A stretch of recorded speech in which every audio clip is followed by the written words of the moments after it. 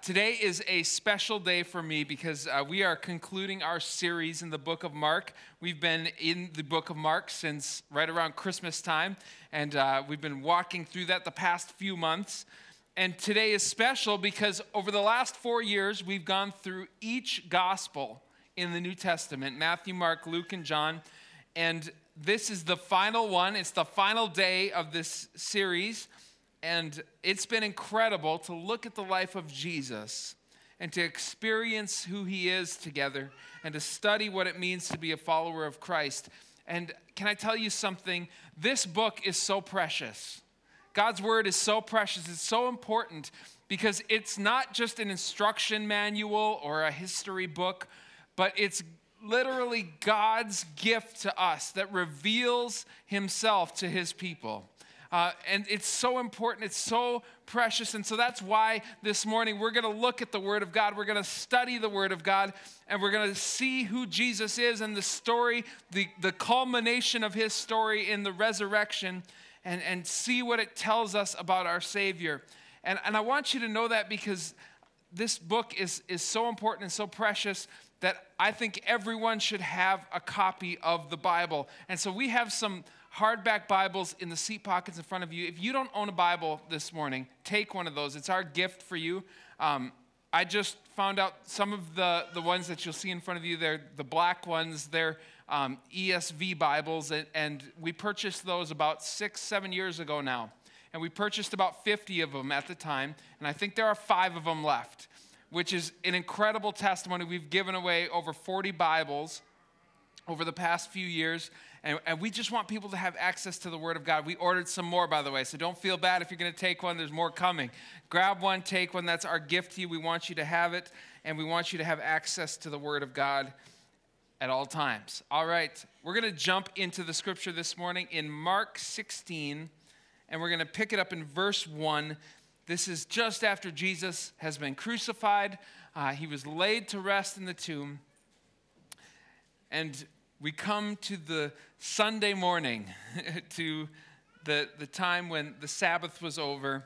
Now, Sabbath would have started on Friday evening and would have gone until Saturday evening. And so this is taking place the next morning, Sunday morning. Verse 1, let's read it together. It's on the screen as well if you want to follow along with your Bible. But when the Sabbath passed, Mary Magdalene, the mother of James, and Salome brought spices so that they might go and anoint him. Now, we talked about this last week, that Mary came and anointed Jesus with an entire bottle of perfume. And Jesus said, she's preparing my body for burial even before he had died. This was a common custom that they would go and do this. And so they went to go treat the body. And verse 2 tells us that very early on the first day of the week, when the sun had risen, they went to the tomb. And they were saying to one another, "Who will roll the stone away for us from the entrance of the tomb?" And looking up, they saw that the stone had been rolled back, and it was very large. So these women are on the way back, are on their way to the tomb, realizing that they're going to have a problem, right? Because there's this giant rock in the way, and the way that this rock would work, it would actually require several people to move it out of the way, and they would have to have some sort of lever or something like that. Now, a few years ago, I visited a place in Israel called the Garden Tomb, and I think we have a picture. Do we have a picture, Kat? Yeah, there it is. This is the Garden Tomb, and as you can see, it was pretty crowded that day, but you see that entrance where the guy with the red hat is walking into. That was the entrance for the tomb. Now, some people think that this was the place where Jesus was actually laid. In fact, when they discovered this in an archaeological dig, they found this empty tomb. It dated to about the time that Jesus would have been buried, but most archaeologists think the dates don't quite line up, that it would probably be 100 to 200 years off. Now, that might seem like a lot, but over the scope of 2,000 years, that's pretty close. And so this tomb would probably have been too old for Jesus, actually. It would have probably been a couple hundred years before he was born, and so it couldn't be his because we know from Scripture that the tomb that he was laid in was a brand new tomb. And you can see it's carved into the rock, and a stone would have been placed over the entrance. And you can see in this next picture that's a little bit closer up of what that entrance looks like. Now, this tomb has the other one. This tomb was actually modified, not this one right here, was actually modified. You see this nice big square doorway? It wasn't like that when they discovered it. It was about half that height. But there's a lot of tourists that come, and so they cut off the top half of the doorway so that big fat Americans like myself could get inside there, right? And inside there's actually a couple chambers.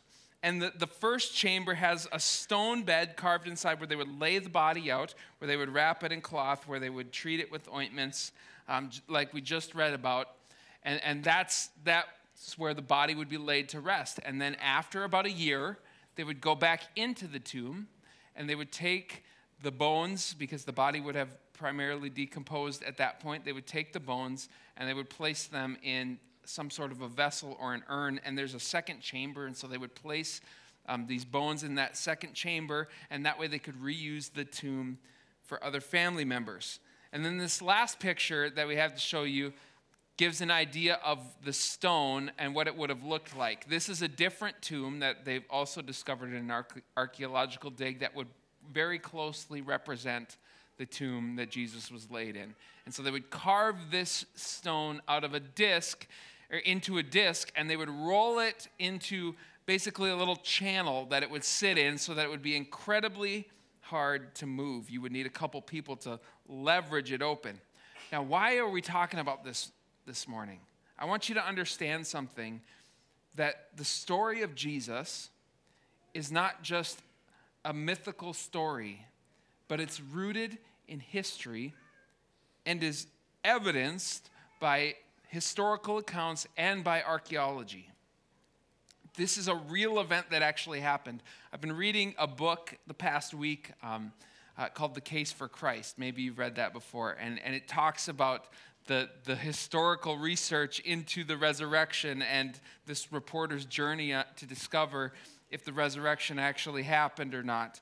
And one of the things that he says in that book is that if Jesus were just this mythical figure and he didn't exactly exist in history, then that's not the kind of God that he would want to serve and believe in.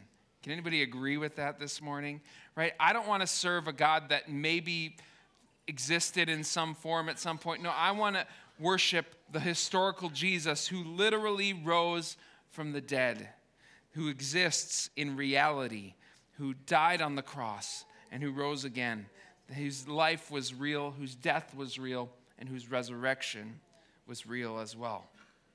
So if we keep reading in verse 5, it says, after entering the tomb, they saw a young man sitting on the right side, dressed in a white robe, and they were alarmed. Now, we think this was an angel. And he said to them, don't be alarmed. You seek Jesus of Nazareth, who was crucified. He has risen. He's not here. See the place where they laid him. So he probably showed him that bed inside that tomb and pointed to that. He's not here anymore. His clothes had been folded up. We learned that from the other Gospels, that they were neatly laid out on that bed. And then it says, but go tell his disciples and Peter that he is going before you to Galilee, and there you will see him just as he told you. Jesus had been saying for weeks leading up to this point that he was going to die and that he was going to be raised again. And I'm sure his disciples were thinking, yeah, whatever, Jesus, that's crazy. And so now it's actually happening. And when he died, they were probably devastated. But now they're seeing this, they're having this moment that Jesus' words came to life. They proved to be true. Verse 8 says, and they went out and fled from the tomb for trembling, and astonishment had seized them. And they said nothing to anyone, for they were afraid.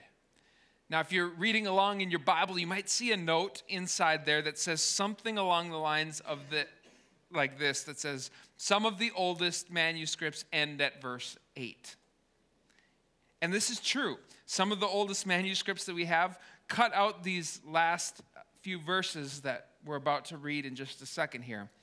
Now, I want you to know that that even if these verses were not a part of Mark's original writing, they can still be trusted because what they say is verified by the other gospel accounts. So even if they were added in afterwards, even the things that Jesus says are virtually identical to what he said earlier in Luke. So we're going to keep reading and read what Mark has to say about Jesus' life. Now when he rose early on the first day of the week, he appeared first to Mary Magdalene, from whom he had cast out 7 demons. And she went and told those who had been with him as they mourned and wept. But when they heard that he was alive and that he had been seen by her, they would not believe it. And after these things, he appeared in another form to 2 of them as they were walking into the country. And they went back and told the rest, but they did not believe them. And afterward, he appeared to the 11 themselves as they were reclining at the table. And he rebuked them for their unbelief and their hardness of heart, because they had not believed those who saw him after he had risen. So we see Jesus after his resurrection in this moment that should be this joyful reunion, in this moment that should be exciting. And what does he do? He rebukes his disciples. He says, because of your unbelief, because you failed to believe the women when they told you that I was risen. I told you, even before I died, that I was going to rise again. And they failed to believe him in that moment. Why is Jesus so harsh in this instance? That's the question that I was asking myself as I was reading through this. And I believe it's because faith is a big deal. Because belief in the Savior is a big deal. He goes on to say in verse 15, and he said to them, "Go into all the world, proclaim the gospel to the whole creation. And whoever believes and is baptized will be saved. But whoever does not believe will be condemned." Or maybe you've heard this before, but when Adam and Eve sinned back in the Garden of Eden, the first man and the first woman, there was a separation or a barrier created between mankind and between God. I want you to just picture for a second the center of this stage. And you see this thing behind me here. Like, think of this as a giant cavern that separates mankind and humanity from God, from salvation. Think of that distance that's impossible for someone to span without some form of bridge. This was Jesus' message. This is what he was telling people. If you want to take a journey with me and cross from death to life, it's not going to be an easy road. But here's why it's so important. Staying on this side of the bridge, even though it might be more comfortable in that moment, is not an option. That leads to death and condemnation. That's what Jesus was saying. That's why he told his disciples, this is so important. You need to believe. See, it might seem easier to stay over there, but ultimately that path leads to death. Now, this is not God being mean, right? This is something that our world thinks sometimes. It's not God picking on people who are failing to believe. It's our sin that's positioned us where we are. We are worthy of judgment. It's our sin and our failure to live up to God's standards that's placed us in a position that has condemned us. It's not God being mean or picking on us. It's our choice. It's our failure. But God, in his great mercy, extends grace to us. He offers us an opportunity to spend eternity with him. And to believe is to receive that gift. And to reject it is to choose separation from him. Let me ask you a question. If you were invited to a party by one of your friends, they said, hey, we're having a party at our house at 7 o'clock tonight. Come, have a good time. And you decide in the afternoon, I'm not really feeling like it. I'm going to stay home. And so you pull out your phone and you're flipping through Instagram later and you see your friends posting about this party and everybody looks like they're having a good time. And you start to get a little bit irritated. You're like, well, why am I not at the party? Why am I sitting here home alone? Now, we all know that it would be completely unreasonable for you to be mad at the host of the party, right? He invited you. He asked you to come. You chose to stay home. So why do we get mad at God when he invited us to spend eternity with him and we chose to reject him? This is what's going on in our world right now. There are so many people that are sitting on this side of the bridge thinking that they're okay, not realizing that that's a hopeless place to be. You see, the bridge between death and life is the cross. The bridge between death and life is the cross. I want to give you a literal picture of that this morning.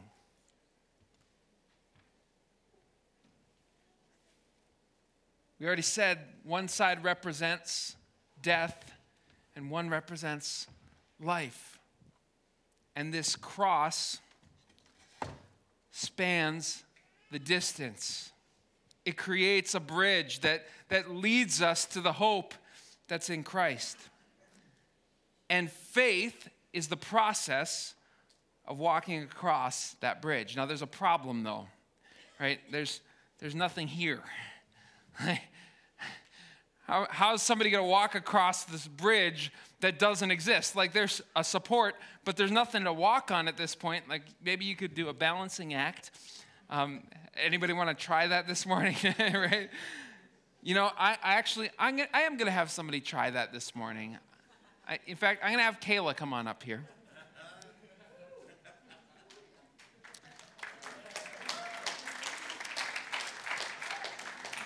Now, Kayla is my daughter, in case you don't know this, and I'm going to have her help me. So why don't you just climb up there and get ready to walk across this bridge. So I already said faith is the process. Go ahead. No, just kidding. Faith is the process of walking across the bridge. Now, I want you to understand something. Faith is not a moment, okay? By saying, I'm placing my trust in Jesus in a moment, that is not the entire journey that leads you to Christ. That's the first step on the journey. Your journey is your entire lifetime of walking in faith. This is a commitment. This is serious. This is something that has to last. And the length of your bridge might vary a little bit. You remember the story of Jesus as he's on the cross and the thief next to him, he's having a conversation with that thief, and that man repented in that moment, and Jesus said, this day you'll be with me in paradise. His bridge was one day. Think about that. Now, I've lived I'm a few years older than this now, but maybe the last 35 years of my life as a follower of Christ. My bridge has already been 35 years long, and whatever God gives me going forward, hopefully, 2 or 3 years at least, But as long as I have breath in my lungs, I'm part of this faith journey. I'm walking with Christ. And you look at this bridge, and there's nothing to walk on that we can see. But Hebrews 11:1 tells us this. Now, faith is the assurance of things hoped for, the conviction of things not seen. So, Kayla, you're going to walk across this bridge, but we're not going to let you see. Put that on for me.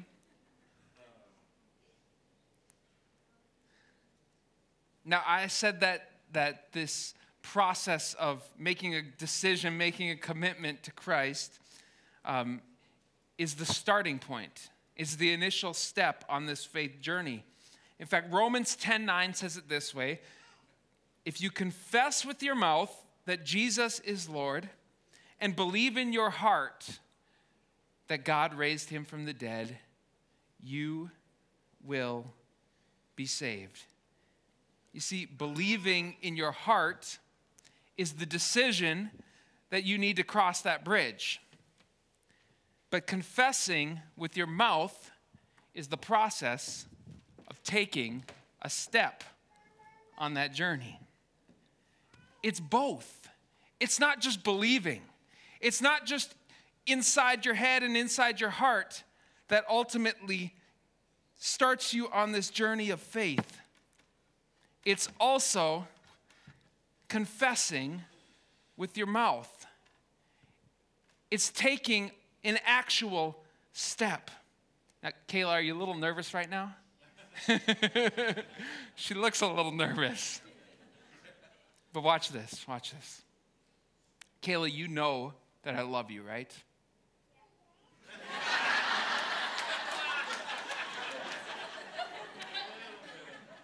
You think that was a test? Try this one. Do you believe that I, as your father, would never intentionally hurt you?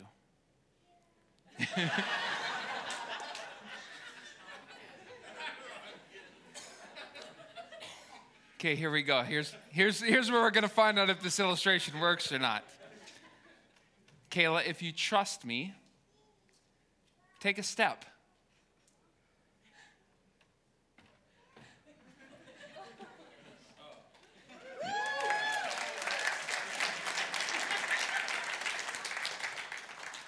Now, here's the incredible thing.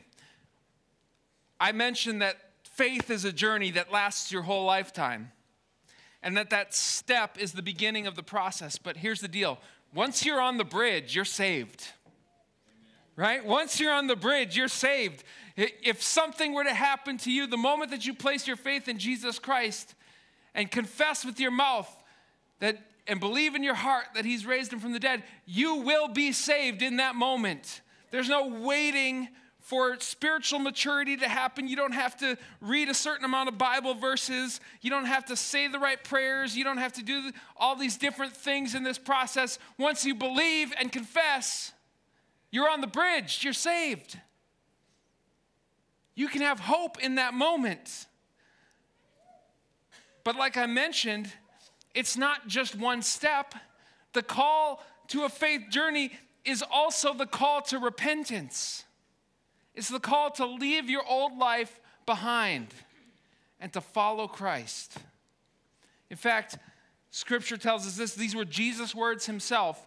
It says, then Jesus told his disciples, if anyone would come after me, let him deny himself and take up his cross and follow me. He said that, by the way, before he went to the cross. Right? This was a prediction. This was him foreshadowing what would happen. For whoever would save his life will lose it, but whoever loses his life for my sake will find it. It's a call to keep moving forward. Okay, let's save. Take another step. I don't know if you're trusting me yet. Maybe we'll get there. Now, not only is it a call to repentance, but it's a call to keep moving forward. There's no turning back once you've decided to follow Christ. Now, here's the deal. When you choose to follow Christ, it doesn't mean that you're exempt from making mistakes and from sinning. In fact, on this journey at times, we're going to stumble, we're going to fall, we might even take a backward step or two. But once you get on the bridge, there's no getting off the bridge when you don't feel like it anymore. Right? This is a decision to follow Christ for the rest of your life. And that's why we need his word. That's why this is so important. In fact, Psalm 119, 105 says this, your word is a lamp to my feet and a light to my path. This right here gives us confidence to take that next step. Go ahead, Kayla, take another one. Oh, we're getting a little more confident, right? You know, God gives us his word, and that's so critically important. But he doesn't just give us his word. He also gives us his Holy Spirit. And that's important because that's what gives us confidence. In fact, in those moments where we're not necessarily feeling like moving forward, that's when we need to lean on the Holy Spirit. The Holy Spirit does several things for us. First of all, Scripture tells us that he convicts us of our sin. So when we have something going on in our life that isn't right, that isn't honoring to the Lord, he can redirect us and point us towards Christ. The Holy Spirit also gives us guidance. If you're struggling with knowing what to do, knowing where to go with your life, you can ask the Holy Spirit, and he will help you. Holy Spirit is also our comforter. Those moments where we're struggling to believe, where we're wrestling with pain or hurt, the Holy Spirit comes alongside of us and brings us peace. It's almost like someone taking our hand, saying, take another step. Right? That's easier, right? It's easier when you have that confidence of somebody being there with you. But here's the thing. Even though it gets easier over time, even though you see the faithfulness of God in the journey of your life, you don't get to take the blindfold off. Right? Go ahead and take a little step forward there. Yeah. See, each step on the journey of life is an exercise of faith. And as long as you have breath in your lungs, you need faith to keep moving forward. Kayla, go ahead and take one more step. Now, when you reach the end of your journey, it's not the end. This is the incredible thing. You see, we take the bridge from death to life. There's a goal. We want to get to the other side. And faith is the process of walking across that bridge. Like I said, death is not the end for the believer. Death is not the final step. It's the removal of the blindfold. Let me show you what I mean. 1 Corinthians 13:12 says this, "For now we see in a mirror dimly, but then face to face. Now I know in part, then I shall know fully, even as I have been fully known." That's an incredible promise. Now, Kayla, I want you to take off that blindfold and look at where you've come. Right? You made it. Despite your fear. You know, when I come to the end of my life, I'm confident of this. I'm going to be able to look back on my life and see that my Savior was with me the entire way. That's the hope. That he led me with his voice. That he guided me with his word. That he held my hand with his Holy Spirit. Thanks, Kayla. You can come on down. Let's give her a hand.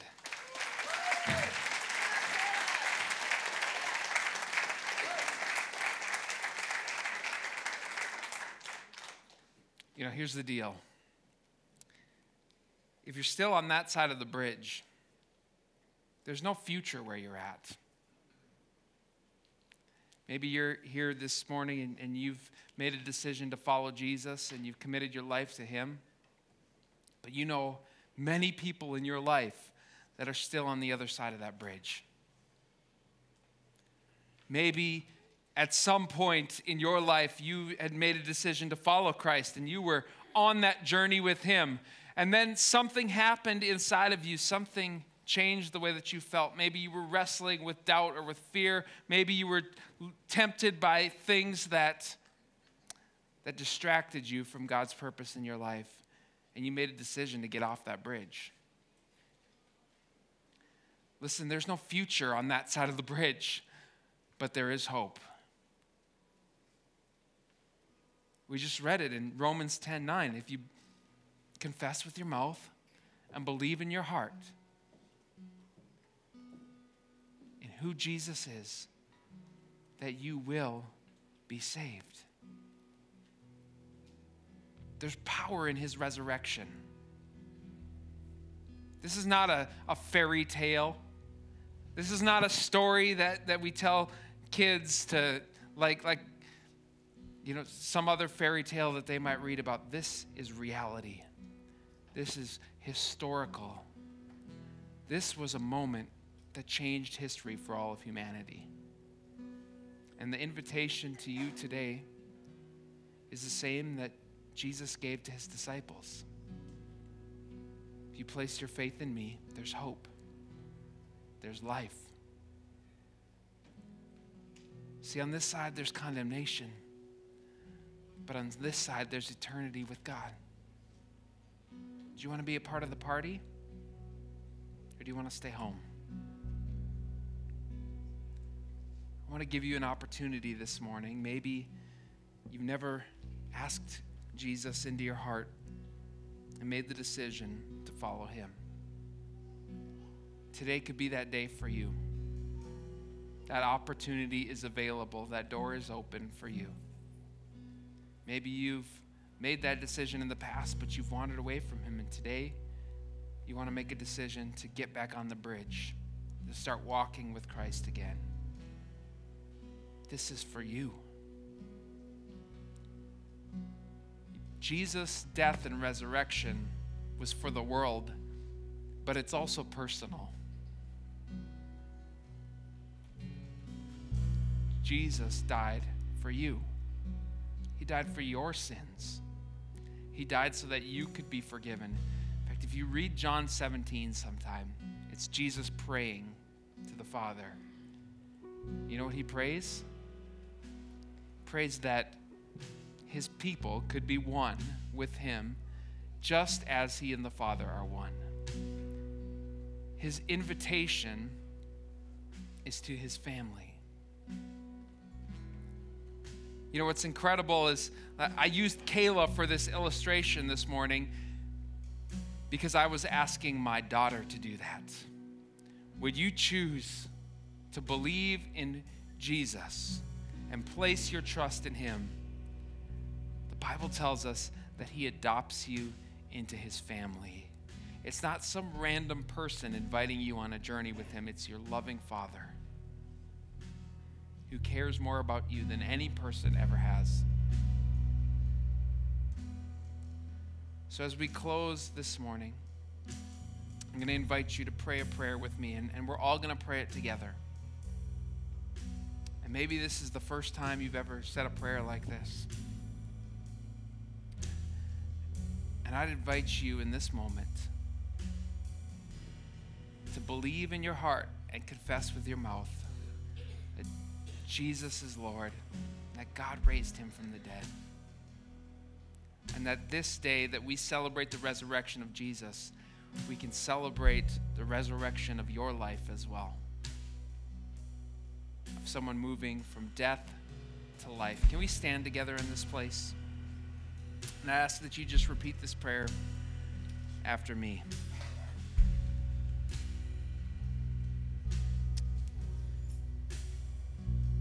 Father, I give you my life. I've tried to do it my own way and fallen short. I admit that I'm a sinner and I need your grace. So today, I place my faith and my trust in Jesus. Today, I choose to follow him, to walk the bridge of faith.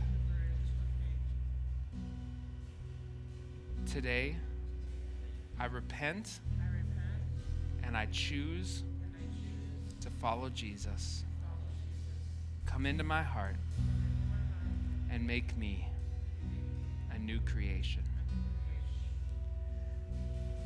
Now, Scripture tells us that when somebody makes that decision to follow Christ, that all of heaven celebrates. And if you prayed that prayer for the first time, heaven is celebrating with you.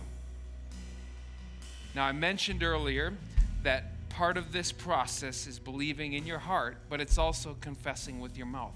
And so we wanted you to take a step this morning. If you prayed that prayer, either for the first time or to get back into alignment with what God wants for your life, that we want you to tell somebody about it. We want you to share that with somebody. And so we have some friends here that are willing to spend some time with you and hear your story and pray with you. And so I asked some people that would be willing to do that. If you would just raise up your hand right now so that we can see you. And if, as we sing this next song, if you would like to step out and find one of them and pray with them, they'd be happy to pray with you this morning, to share a little bit more about what life with Christ could possibly look like and help you start on that journey. And so as we sing together, would you step out, find one of them, and share that with them this morning as we worship the Lord together?